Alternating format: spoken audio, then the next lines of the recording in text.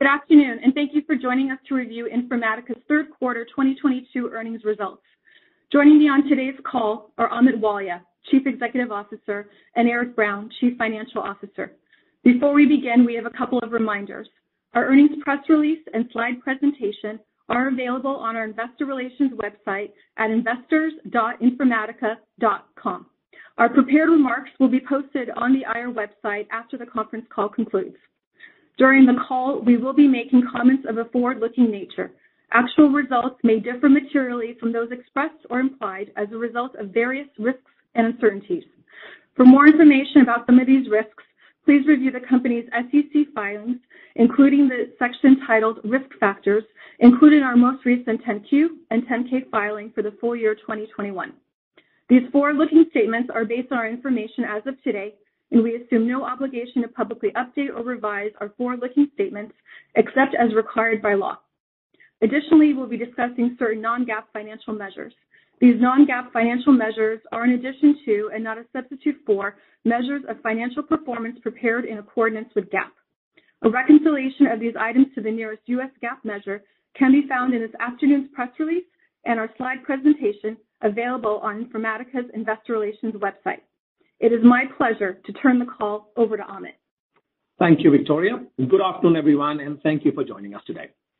Let me share business insights from the third quarter and observations for the fourth quarter before turning the call over to Eric to recap Q3 financial results and provide full year and Q4 guidance. Now turning to results. Q3 was highlighted by solid ARR growth and bottom line performance. We exceeded the high end of our guidance range for subscription ARR, growing at 27% year-over-year. Cloud ARR grew 39% year-over-year, and total revenues increased 3% year-over-year. The quarter was primarily impacted by broader macroeconomic environment, including FX headwinds from the US dollar strengthening and elongated sales cycles that required higher level approvals for new deals. We are pleased to deliver non-GAAP operating income at the high end of our guidance range at $84 million. Now, in the past few weeks, I have traveled extensively and met with customers, partners, prospects, and our employees across the globe, US, Europe, and Asia. Three common themes remain top of mind throughout my conversations. First, demand for data-driven digital transformation remains amongst the top priorities for IT spending in the coming year. Secondly, however, the macroeconomic environment remains at the forefront of business planning, and customers are adjusting to the changing environment in real time. And lastly, while cloud adoption remains healthy, customers have become more measured in how they purchase. Sales cycles have stretched, new deals are being inspected with more scrutiny, but deals are still closing. Taking this all in, we expect the macroeconomic headwinds and customer behavior trends to continue in Q4. We're also reviewing internally how we can be more effective as we move to a cloud-only selling motion. For example, we're making a leadership change in our Asia Pacific region to drive further cloud acceleration. We have factored this into our guidance as we continue to take a prudent approach for the remainder of the year. As a result, we are lowering full year 2022 guidance for total revenues and ARR metrics. However, we are reiterating non-GAAP operating income and unlevered free cash flow midpoint guidance, demonstrating strong profitability and proving the resilience and durability of our business in this economic environment. Now turning to our strategic priorities and continued key areas of investment focus, let me share highlights from product innovation, strategic partnership expansion, and go-to-market. Now, we prioritized our R&D investments supporting accelerating the cloud roadmap and strategic cloud partnerships critical for our long-term success. Let me share details for our 4 distinct customer journeys. Beginning with analytics, we added new capabilities such as bulk replication from SAP, Zendesk, NetSuite, and ServiceNow into Databricks as a target via our wizard-based application ingestion. At runtime, we improved the performance of many of our cloud data warehouse connectors, along with enhancing the ELT functionalities of our overall Databricks capabilities. Turning to the second customer journey, MDM and Business 360 apps, we delivered MDM SaaS for Azure, bi-directional integration between Customer 360 SaaS and SAP ECC and S/4HANA, and CLAIRE similar record recommendations natively in Salesforce. We enhanced our healthcare extension with pre-built integrations and a new insurance extension to manage customer, policy, and agent master data. We also delivered integrated capabilities of MDM scanners for cloud data catalog and governance to simplify the cataloging of master data and mapping lineage. You can see how different products on the IDMC platform are cross-functioning with each other. In the third customer journey, data governance and privacy, we delivered deeper integration with Snowflake, enabling customers to secure their data with automated tagging of sensitive data elements. Our cloud data governance and catalog service enabled comprehensive data discovery and lineage for the SAP ecosystem, spanning apps, databases, business warehouses, and BI tools. In our cloud data marketplace service, we enabled support for real-time contextual messaging between data producers and data consumers, and also automated approval and delivery of data requests to accelerate time to value. And our data quality suite has enhanced rule automation based on NLP, natural language processing, and algorithms for automated anomaly detection. And lastly, in our fourth customer journey, which is app integration and hyperautomation, we're integrating and connecting apps to automate end-to-end business processes and announced our beta program for API Center. These journeys are made possible by our Intelligent Data Management Cloud IDMC platform powered by CLAIRE, our AI engine, with over 50,000 metadata connections and now leveraging 17 petabytes of active metadata in the cloud. IDMC continues to deliver mission-critical solutions and operates at a significant scale, processing 44.5 trillion cloud transactions per month as of September, an increase of 91% year over year, reflecting the continued growth in usage of the IDMC platform. Our differentiated cloud technology platform, IDMC, has been widely recognized by Marketplace and reflects our ongoing commitment to delivering product-led innovation globally. We are again proud to be recognized as a leader in the 2022 Gartner Magic Quadrant for Data Integration Tools. This marks 17 consecutive years of being a leader, and Informatica has once again positioned furthest on the axis for completers of vision and highest on the ability to execute axis.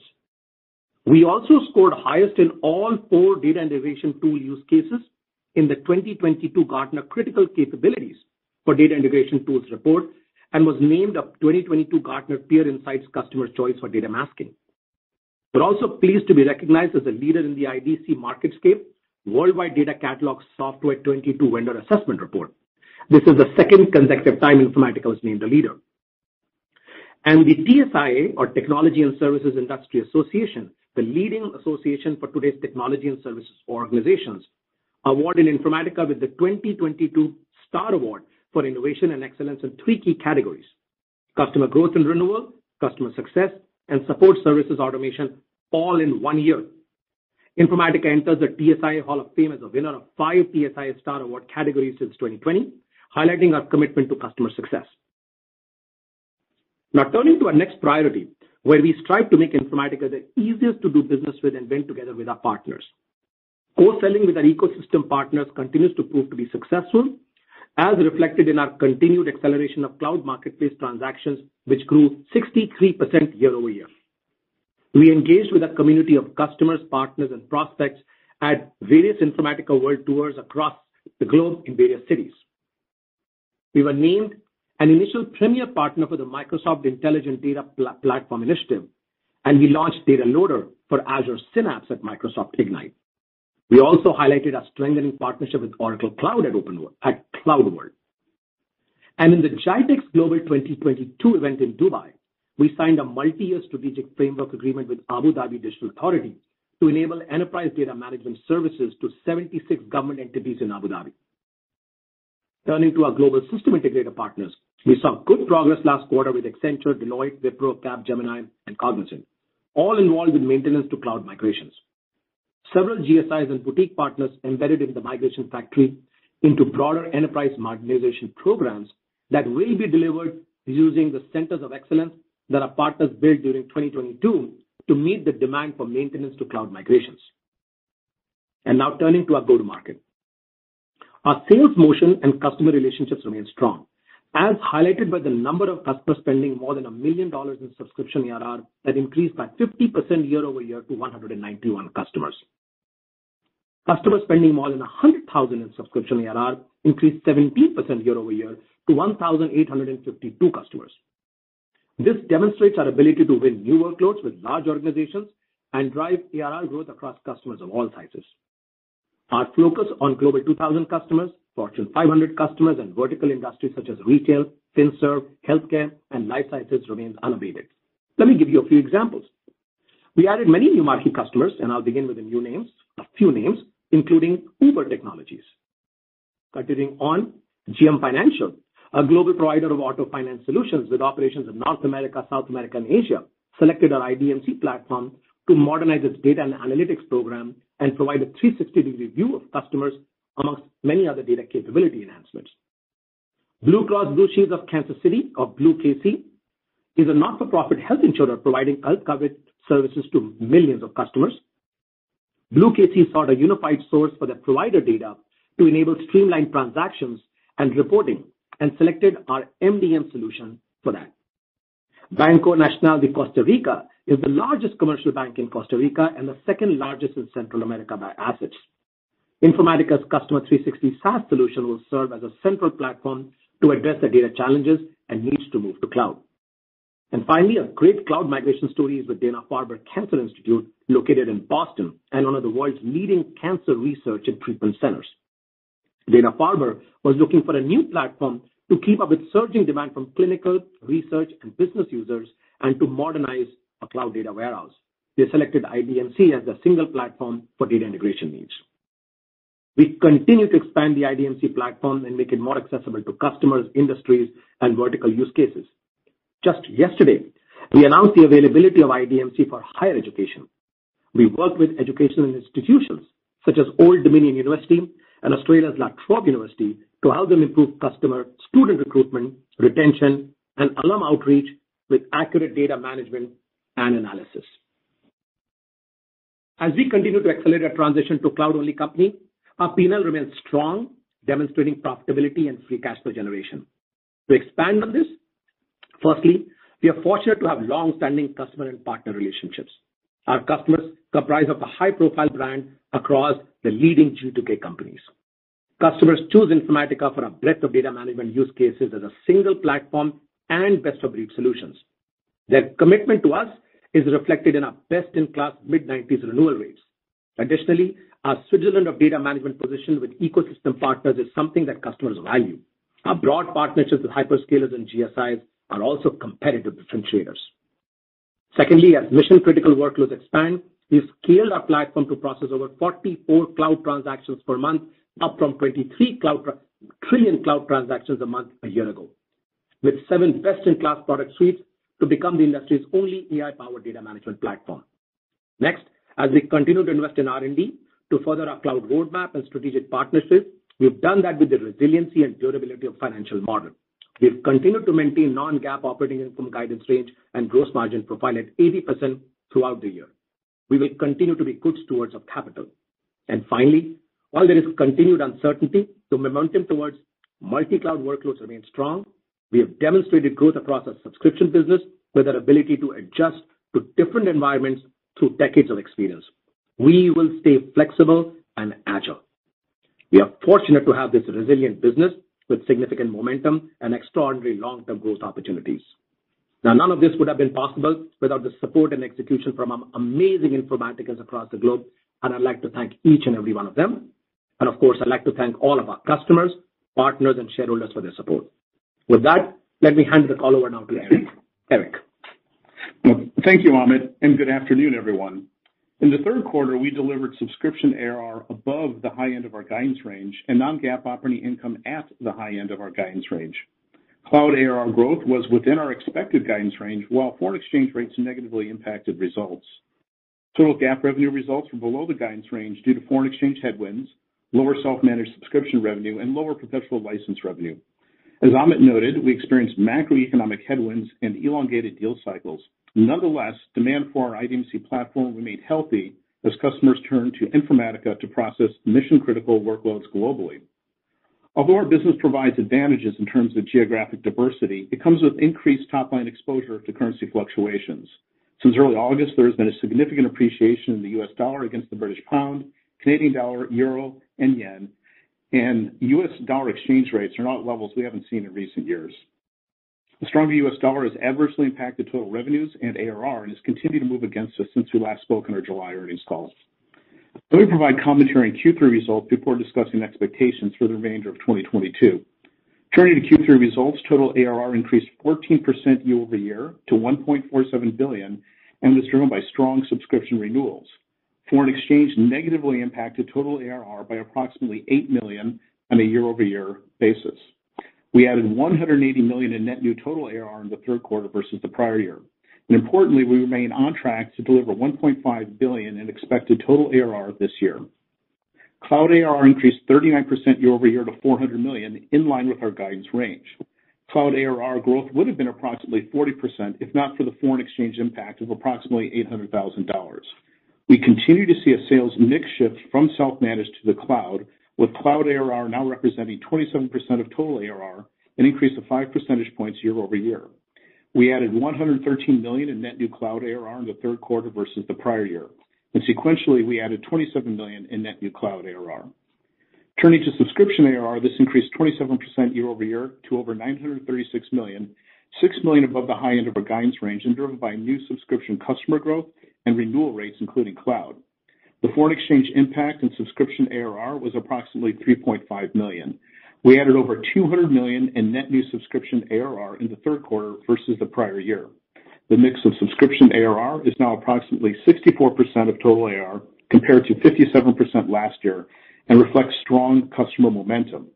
Our average subscription annual recurring revenue per customer in the third quarter grew to approximately $252,000, a 21% increase year-over-year on an active base of approximately 3,720 subscription customers. The subscription net retention rate was 112%, down 1% sequentially.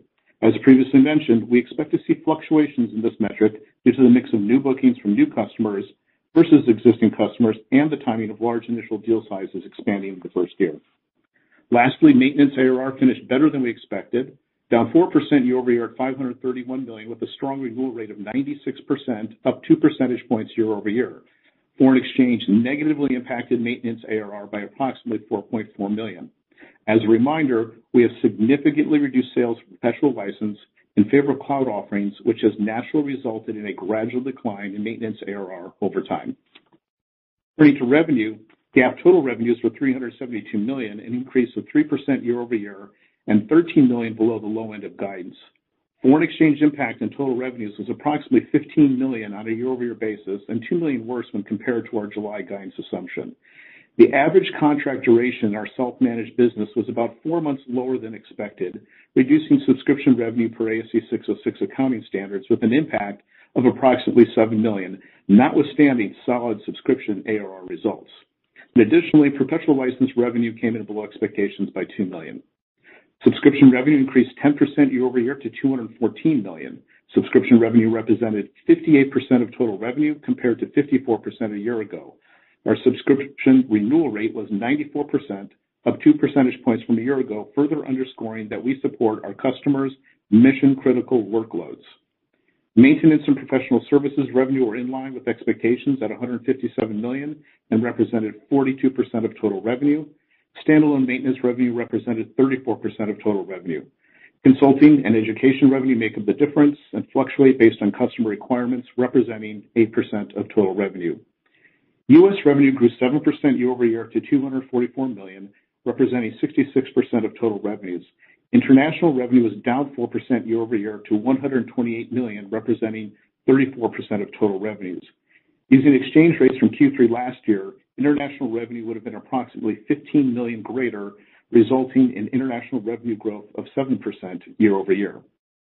Now turning to consumption-based pricing, also known as IPUs, approximately 54% of Q3 cloud and new bookings were IPU-based, reflecting a healthy customer adoption momentum. And as of Q3, IPUs represented 33% of cloud ARR, up 3 percentage points sequentially.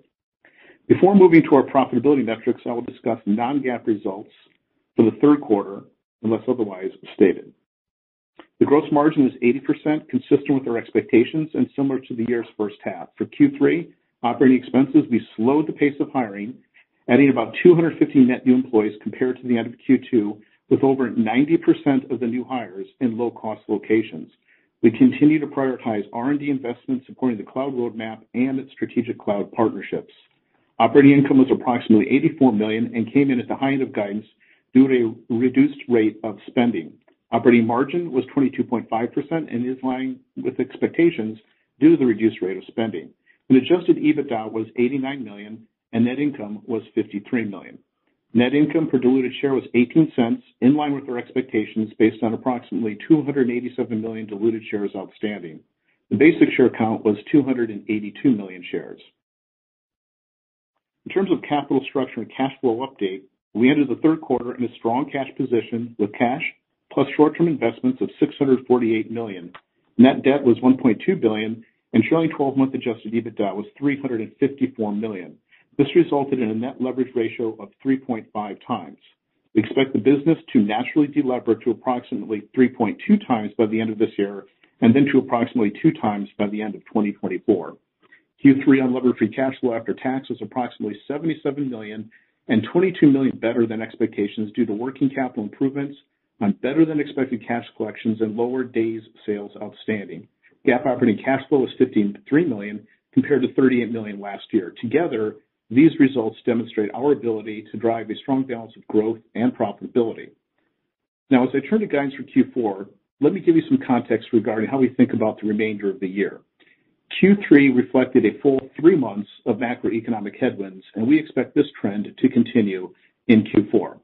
As you all know, given the continued variability introduced by ASC 606 accounting treatments for self-managed subscription revenue, we do not focus the business on short-term revenue growth, which can be lumpy quarter to quarter. We manage the business on ARR as it more accurately reflects customer commitments period over period and, in our opinion, is a better measure for the long-term growth and health of the business. Now, looking at full year 2022 guidance, we are updating the following metrics for the year ending December 31st, 2022. We expect GAAP total revenues in the range of $1.505 billion to $1.515 billion, representing approximately 5% year-over-year growth at the midpoint of the range. At the midpoint, we are reducing total revenue guidance by approximately $40 million compared to prior expectations due to the following reasons. First, we are carrying forward the Q3 revenue shortfall of $18 million, and we expect $22 million less revenue in Q4. Now, as it relates to the expected Q4 shortfall, 1/3 is attributable to negative impact from foreign exchange headwinds, 1/3 is attributable to shorter deal durations for self-managed subscription contracts, and lastly, 1/3 is due to an expected reduction in self-managed subscription revenue and perpetual license revenue due to macroeconomic headwinds. And to recap, for the full year, we now expect FX to negatively impact revenues by $47 million on a year-over-year basis. We expect total ARR in the range of $1.505 billion to $1.521 billion, representing approximately 11% year-over-year growth at the midpoint of the range. And at the midpoint, we are reducing total ARR guidance by approximately $22 million compared to prior expectations. We expect foreign exchange to negatively impact total ARR by $23 million on a year-over-year basis for 2022. We expect subscription ARR in the range of $980 to $990 million, representing approximately 23% year-over-year growth at the midpoint of the range. And at the midpoint, we are reducing subscription ARR guidance by approximately $15 million compared to prior expectations. We expect cloud ARR in the range of $425 to $431 million, representing approximately 35% year-over-year growth at the midpoint of the range. The cloud ARR shortfall results from macro factors cited earlier as we move to a cloud-only selling motion. We feel good about the balance of execution and, in particular, customer renewal rate metrics. We are updating non-GAAP operating income guidance to $330 to $340 million and keeping the midpoint unchanged at $335 million as we continue to control spending and further optimize our ARR renewals business. We are reiterating the unlevered free cash flow after tax guidance range of $290 to $310 million. We are establishing Q4 guidance for the quarter ending December 31st, 2022 as follows. We expect total GAAP revenues in the range of $398 to $408 million, approximately flat year-over-year growth at the midpoint of the range. We expect subscription ARR in the range of $980 to $990 million, representing approximately 23% year-over-year growth at the midpoint of the range. We expect cloud ARR in the range of $425 to $431 million, representing approximately 35% year-over-year growth at the midpoint of the range. And we expect non-GAAP operating income in the range of $93 to $103 million. And for modeling purposes, we estimate Q4 unlevered free cash flow to be approximately $102 million. Now, turning to tax, we reported Q3 non-GAAP net income at a non-GAAP tax rate of 23% and expect a similar tax rate for the full year. Looking at fiscal 2023 and beyond, we expect a long-term steady-state non-GAAP tax rate of 24%, which reflects where we expect cash taxes to settle based on our structure and geographic distribution of operational activity. Additionally, for the fourth quarter of 2022, we expect basic weighted average shares outstanding to be approximately 284 million shares and diluted weighted average shares outstanding to be approximately 288 million shares. For the full year 2022, we expect basic weighted average shares outstanding to be approximately 281 million shares and diluted weighted average shares outstanding to be approximately 286 million shares. The final topic I'd like to discuss is our IR metrics. Based on feedback from discussions we've had with the investor community, we are considering introducing cloud NRR as a new metric that would replace subscription NRR. We believe a cloud-based net retention rate is a better indicator to measure business performance as we continue accelerating cloud adoption and cloud consumption-based pricing efforts. This also removes the quarterly volatility associated with our self-managed subscription business. We will provide an update on these potential IR metric changes in conjunction with our fourth quarter results. This concludes my remarks. Thank you, and operator, you may now open the line for questions. Thank you. We will now start today's Q&A session. If you would like to ask a question, please press star followed by 1 on your telephone keypad now. If you change your mind, please press star followed by 2. Our first question today comes from Alex Zukin from Wolfe Research. Your line is now open. Hey guys, thanks for taking the question. I guess maybe just one for Amit, and then a financial question. For you, Eric, I guess from a macro headwind perspective, we've heard now from some hyperscalers talking about a longer timeline for customers to do cloud migrations with new workloads, a greater focus on optimization. I guess when you're looking at your demand pipeline, like can you kind of take us through incrementally from what you thought in 2Q to what you saw in the quarter, and then exiting in the last month of this current quarter? What's that progression? How much of that is impacting the cloud ARR numbers? And then Eric, I'd love to get another shot at if we looked at those kind of NRR metrics from subscription to cloud, is there a heightened variance that you're seeing, particularly now as even the cloud migrations seemingly stepped up? Hey, thanks, Alex. Good to talk to you. Let me kind of parse your question, multiple questions. So I think, look, I also mentioned I traveled across the globe, across every city, probably big city. I met almost 50 plus CIOs, CDOs. So I would separate the thing in 3 parts. One is there's definite heightened scrutiny, and which is leading to longer, elongated deal cycles. And to be candid, we saw that manifest itself a lot more towards the last 2 weeks of the Q3 that just ended, which is obviously clearly not in the early part of Q3. So it happened towards the last 2 weeks. What we've done is that to your last part of the question, we saw that a great example of that is actually there was a multi-billion-dollar cloud deal, which was tech win done, CIO committed. The ultimate day of the quarter, basically the deal pushed because obviously it went into increased approval cycle and elongated review. We've taken that, and that's what we have put the lens on the entirety of Q4. We expect that to happen through all of Q4, and which is what when Eric gave the guidance, we baked that into what we feel will happen in all of Q4, and hence the reduction of the cloud ARR growth. Now, to the other question, we do see, like I said, the conversations around data-driven digital transformation and the projects that have to happen, they haven't gone down. In fact, I was talking to the chief digital and data officer of a very large healthcare company in Paris, and he's like, projects have to happen, even if it may take more time. So we see the conversations. In fact, the attendance of all of our Informatica World Tours was full there, but we absolutely see that everybody's going through this uncertain time. They're obviously elongating cycles. So that's what I see in its entirety, and that's what we baked in our guide for all of Q4. And Alex, this is Eric. In regards to your second question, the subscription NRR number that we've traditionally reported includes self-managed plus DaaS plus cloud, of course. If we were to unpack that and look at just cloud NRR, it would be a few percentage points higher than the overall subscription average. And again, that's consistent with us pushing hard on consumption-based pricing, for example, in the cloud product suite. Perfect. Thank you, guys.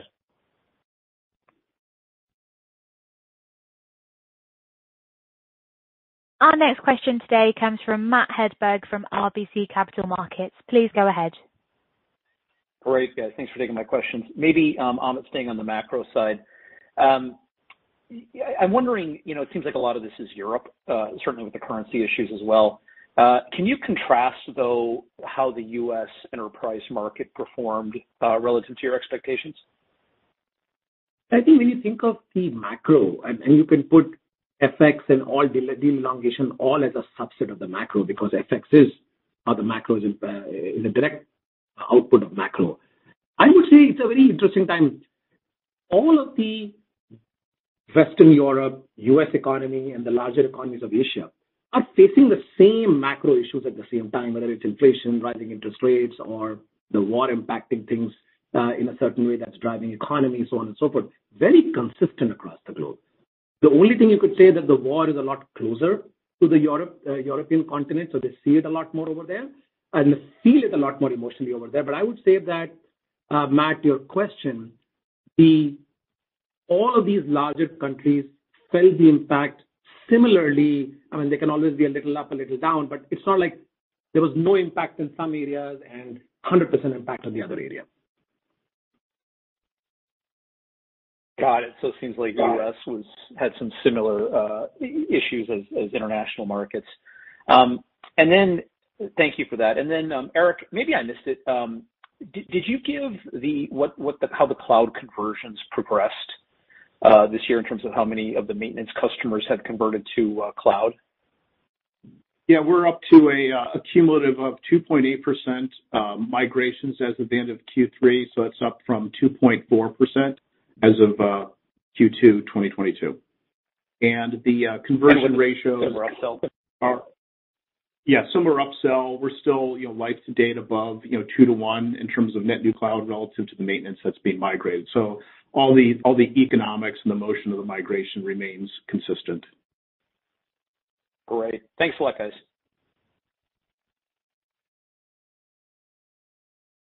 Our next question today comes from Brad Zelnick from Deutsche Bank. Your line is now open. Great. Thank you so much. Guys, I've got one for Amit and one for you, Eric. Amit, just in talking about the cloud-only selling motion, can you just double-click on exactly what that means and why that's appropriate at this point in time where we are? And then maybe for you, Eric, it's good to see the focus on non-GAAP operating income and cash flow, frankly, just given the environment and all that's happening in the world and your ability to protect it. But can you maybe also speak about what is it that you're having to sacrifice and how do you mitigate the risks of maybe tighter expense management? And I know you said things like, DSOs and managing working capital carefully, but any other color there would be helpful. Thank you, guys. Sure. Let me take the first one, and obviously Eric will cover the second one. So I think going back to the question you asked, look, I think in general, I talked about the demand part of it. The pipe create looks healthy. We are not seeing any degradation to our win rates. So all of that area, no change. We basically continue to see adoption of the platform. I talked about the mid-90s renewal rates. I talked about customers using it with the 91% increase in the transactions per month on the platform. So IPUs are selling more, and we are able to cross-sell, upsell. So when I look at the fundamental intrinsics, I see all the health over there.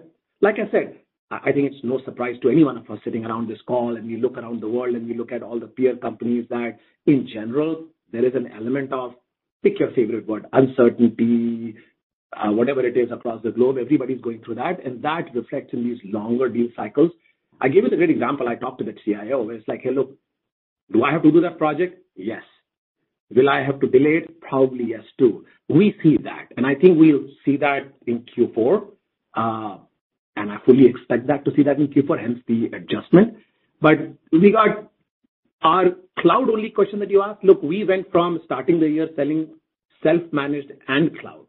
And you see how self-managed and cloud have started converging, cloud going up. And where it means it internally is, hey, if a rep was selling two types of offerings, only selling one makes it easier for them to sell. Basically, the velocity over the long term can increase. Our legal process to approve a deal changes because obviously cloud requires different kind of stuff than self-managed. All of those things are baking into as we walk into next year in its entirety.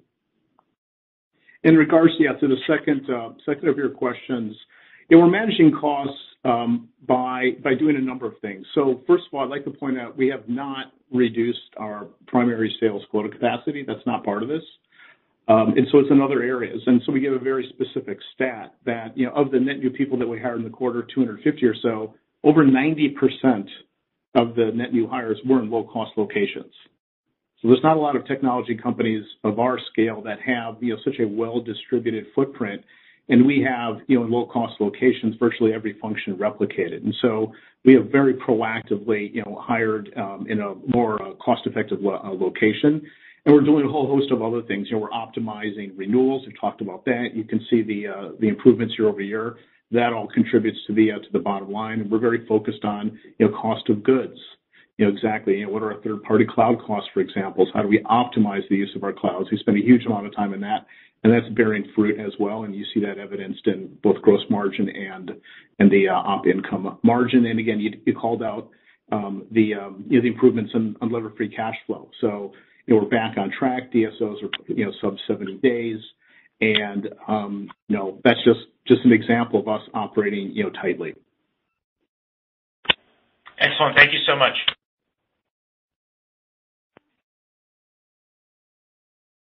Our next question comes from Andrew Nowinski from Wells Fargo. Your line is now open. Thank you very much. Good afternoon. So I just want to start with a quick clarification. I was wondering, last quarter, as it relates to FX, you factored in about $45 million in FX headwinds into your revenue outlook. And this quarter, it looked like it was is that another $47 million on top of that, or is that just an incremental $2 million?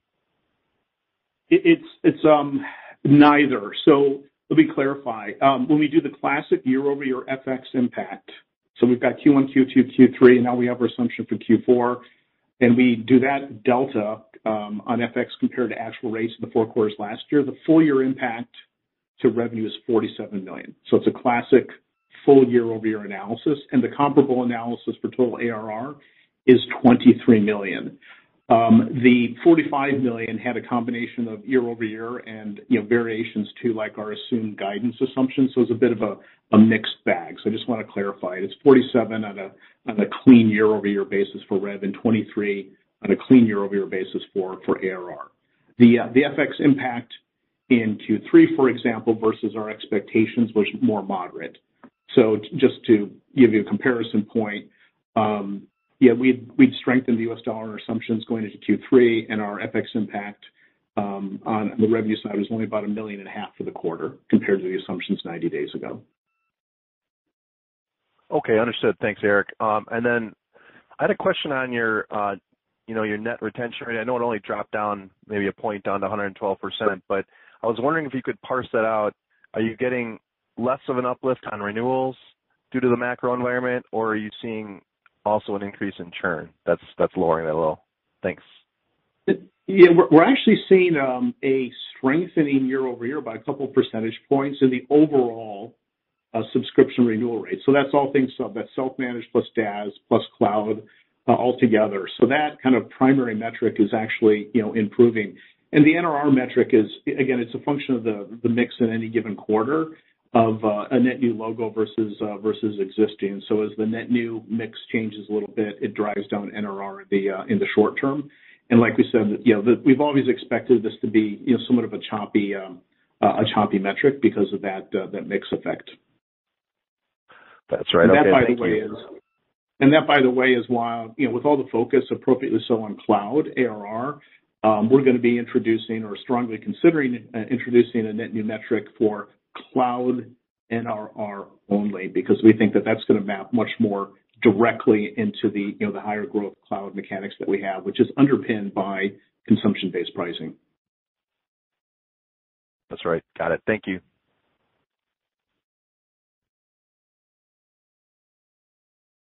Our next question comes from Koji Ikeda from Bank of America. Please go ahead. Hey guys, thanks for taking my questions. Just a housekeeping question, maybe for Eric first. I wanted to dig in a little bit about the FX commentary to ARR. In the guidance you mentioned 23 million FX affecting total ARR. But when you were talking about the third quarter results, you did give out some breakouts of how to think about the 8 million effect to ARR in the third quarter.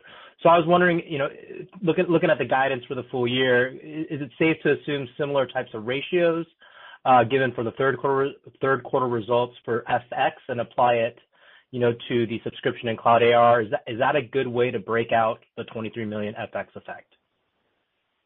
Yeah, I'll break it down further for you. And again, this is the classic year-over-way, not a delta FX versus guidance assumption 90 days ago. So to recap, we believe it's 23 million impact for the full year on total ARR, and it's basically 10 to 12 million each on overall sub and maintenance, and inside of sub, it's about 3 million on cloud. Got it. That is super helpful. And then just one follow-up from me. I wanted to dig in a little bit on IPU trends. You gave some color in the prepared commentary, but I was looking for some additional color. Was there any sort of slower or more conservative consumption trends with IPU contracts in the third quarter, or did it come in as expected? And how should we be thinking about IPU consumption trends that's embedded in the guidance? Thanks, guys. Yeah. So none of the above, Koji. I think what we saw is a elongation of deal cycles was not correlated to consumption.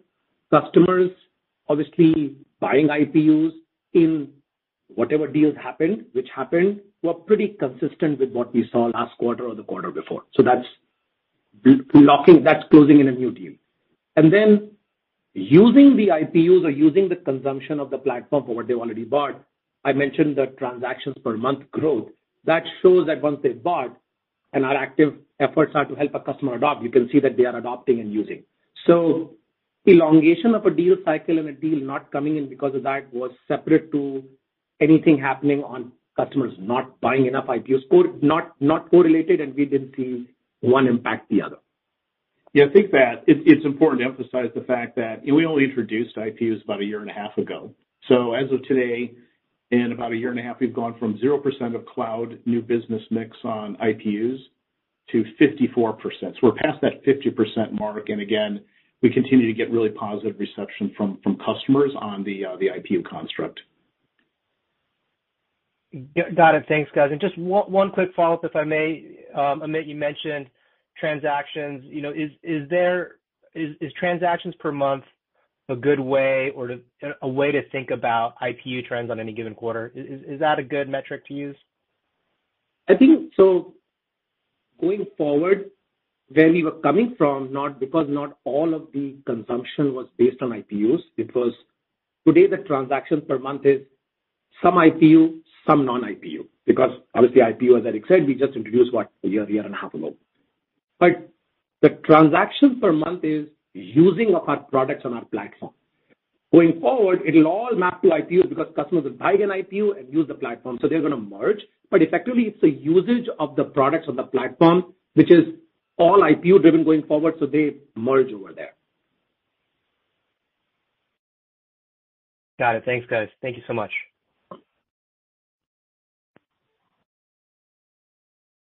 Our next question today comes from Tyler Radke from Citi. Please go ahead. Thank you for taking the question.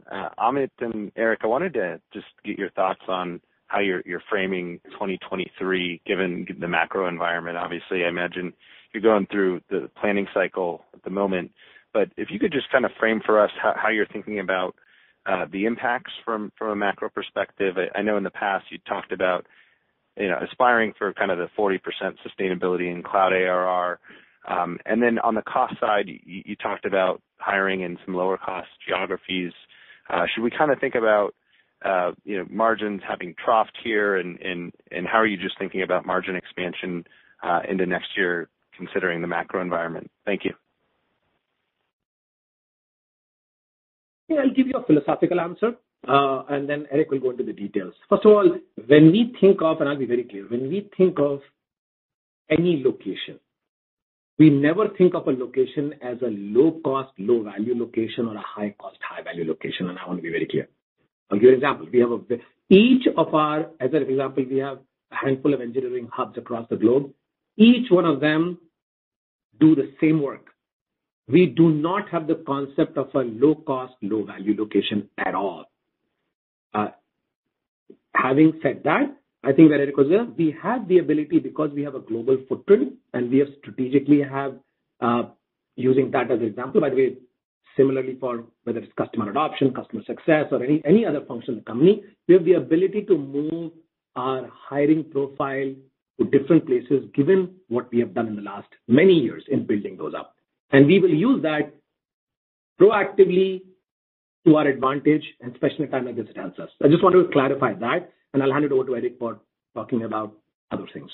Yeah, it's a little premature to comment on 2023. It's we need to see how Q4 plays out. We have reflected what we know today in our Q4 guidance, and that assumes continuing headwinds from foreign exchange and the aforementioned macro concerns such as elongated deal cycles. That's all factored into our Q4 assumptions.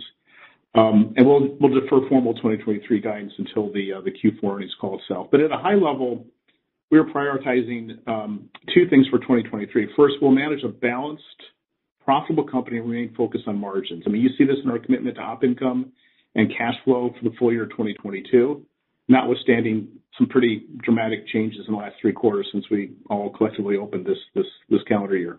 And second, we'll remain focused on cloud growth, both from migrations and net new, and leverage from improvements in renewal rates. And we'll be operating as a cloud-first company, continuing to drive that mix shift from self-managed to cloud and consumption-based cloud.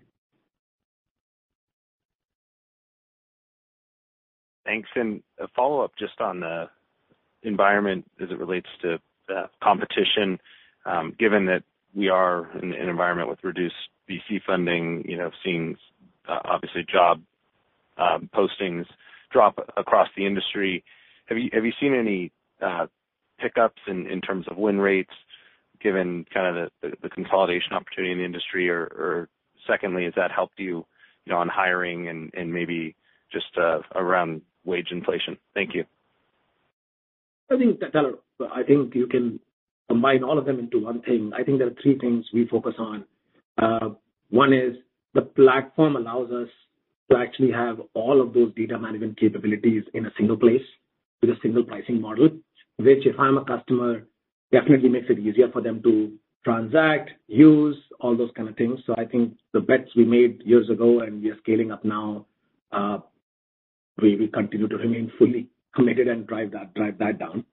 Second is, look, I think we're focused on where the customer use cases are. We have seen no changes to our win rates so far. We saw elongation of deal cycles. We'll continue to monitor that. Our goal is to drive up all of those conversion metrics for us. And make no mistake, that's something that our teams look very closely when they get into a customer discussion, and we keep that in mind all the time. And then, of course, I think, look, talking about wages and everything, I think we're all of us are seeing the same thing happening across the globe. We've had a very focused strategy of hiring across the right functions at the right places. That's helped us, continue to help us. So all of these things in all are going to be helpful in general, yes. I think right now we should just stay focused on 7-letter word for me: execute. Execute in Q4, and that's what we're maniacally focused on. Thank you. Our next question today comes from Pinjalim Bora from JP Morgan. Please go ahead. Oh, great. Thanks for taking the questions, I guess. Two questions. One on the IPU, since it crossed the 50% level. Help us understand how you're incentivizing the sales reps or the renewals teams to ensure that the customer is consuming the IPUs that they signed up for in order to prevent kind of a risk of a downgrade upon renewal, given the volatile macro environment that we are in. And second question, do you think the current macro headwinds kind of push out any of the migration plans that customers have, the PowerCenter to cloud migrations? Thanks, Panjam. I think to the first question, basically, look, I think the question got asked earlier also, and I'll combine all of them. We started IPUs, a year and a half ago, you heard Eric say. We were a cloud-first company this year, and as I said, moving to a cloud-only company. What do all these things mean? Absolutely, as we walked into this year and we were transacting this year, we had our field 100% focused on driving new deals. And we have a renewal team that works really well. You see the mid-90s renewal rates to make sure that customers renew. And customers renew because our products work, solve the use cases. It's a closed loop. As we go to a cloud-only world, expect more of those things to change, where we will obviously have the field teams also becoming important in the concept of adoption, as in like having the skin in the game to drive usage and consumption, because obviously from there comes more. That's one of the things in the cloud-only world. We'll obviously talk a lot about it as we come meet again in February. So yes. Second to your question, so expect that and things like that in the cloud-only world for us to be doing. We're already in the throes of it internally as a company. Secondly, to your question on migration, look, migration ticked up a little bit. I mean, I use the word little bit because 2.4 to 2.8, so it didn't go down. I think what we see is no big headwinds. Our renewal rates, everything else stayed pretty well on maintenance. I expect that whatever we've baked in this will be like this. Customers have taken pretty large hyperscaler contracts. They have to also drive those initiatives. So what may happen is that, hey, if I was thinking of doing a big bang, I may do a half bang. But the way we've been going about migrations in a methodical way, that doesn't change much. In fact, if anything, we're working behind the scenes. We've talked about migrations ad infinitum on these calls. That's an area where we have a lot of attention to be sure we can increase the velocity of that in terms of execution. And remember, I always say, we close migration deals, there is a lag between them to show up on our ARR side because we have to complete that work. So that lag also exists. So hasn't slowed down. We are very focused on that one to help increase it. Many things that we can do that we are working in the behind the scenes. We'll talk a lot more about that when we walk into next year. Got it. Thank you. Our final question comes from Fred Havemeyer from Macquarie. Please go ahead. Hi, thank you. I think mostly a housekeeping-related question as well, and apologies if you've already answered this, but I wanted to ask regarding the duration impacts that were discussed earlier on in the call, what specifically is driving this duration shift towards shorter duration contracts that's resulting in the headwind from ASC 606? Yeah, it's a great question, and it was not asked previously. And so, yeah, we've always known that this was going to be a bit of a variability factor. And so, yeah, we experienced slightly shorter duration on our net new transactions. We noted about 4 months lower than what we expected. It's not driven per se by customers wanting to shorten up their commitments, but it's rather more of an internal operational item specific to us. Because when we have a large install base, as you knew, and we very frequently are conducting net new transactions for self-managed at the same time that we're doing renewals. And what we found is that we've probably overemphasized the need to co-term a renewal with a net new transaction. And so we're seeing kind of 13, 14 month new transactions co-termed than renewal, as opposed to staying focused on kind of keeping the net new transactions at 2 years. And so it's more of a co-term process item as opposed to a change in demand or customer intent. And it's something we'll work on over the next 2 quarters to get it back to kind of 2 years even. It dropped to 1.85 years or thereabouts compared to typically 2 to 2.1 years. And let me clarify, that was only for self-managed, not for cloud. Only for self-managed. So just a follow-up on that. Is there any of the duration impact that you're describing here too, or the mechanics of this, is it related at all to what you were describing as a shift towards becoming more of a becoming a cloud-focused sales company? Not really. I think this was one of those things where I think Eric mentioned it's purely one of those things that we have to operationally just fix. It is like core term things that we could easily, this has nothing to do with the cloud only thing. This is something we in our own can easily fix. We have to go back. It'll take a quarter or two, but it's tied to that. With even whatever self-managed is gone, if we just have to put methodical attention to that, and it'll come back. And again, it's only focused on self-managed. Thank you for the context. There are no further questions at this time. I will now hand you back over to Amit Walia for closing remarks.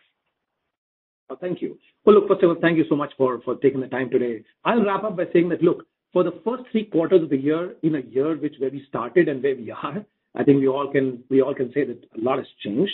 I think we feel pretty good about the strength of the business in terms of, look, we ended Q3 with high end of subscription ARR towards the high end of Op Inc.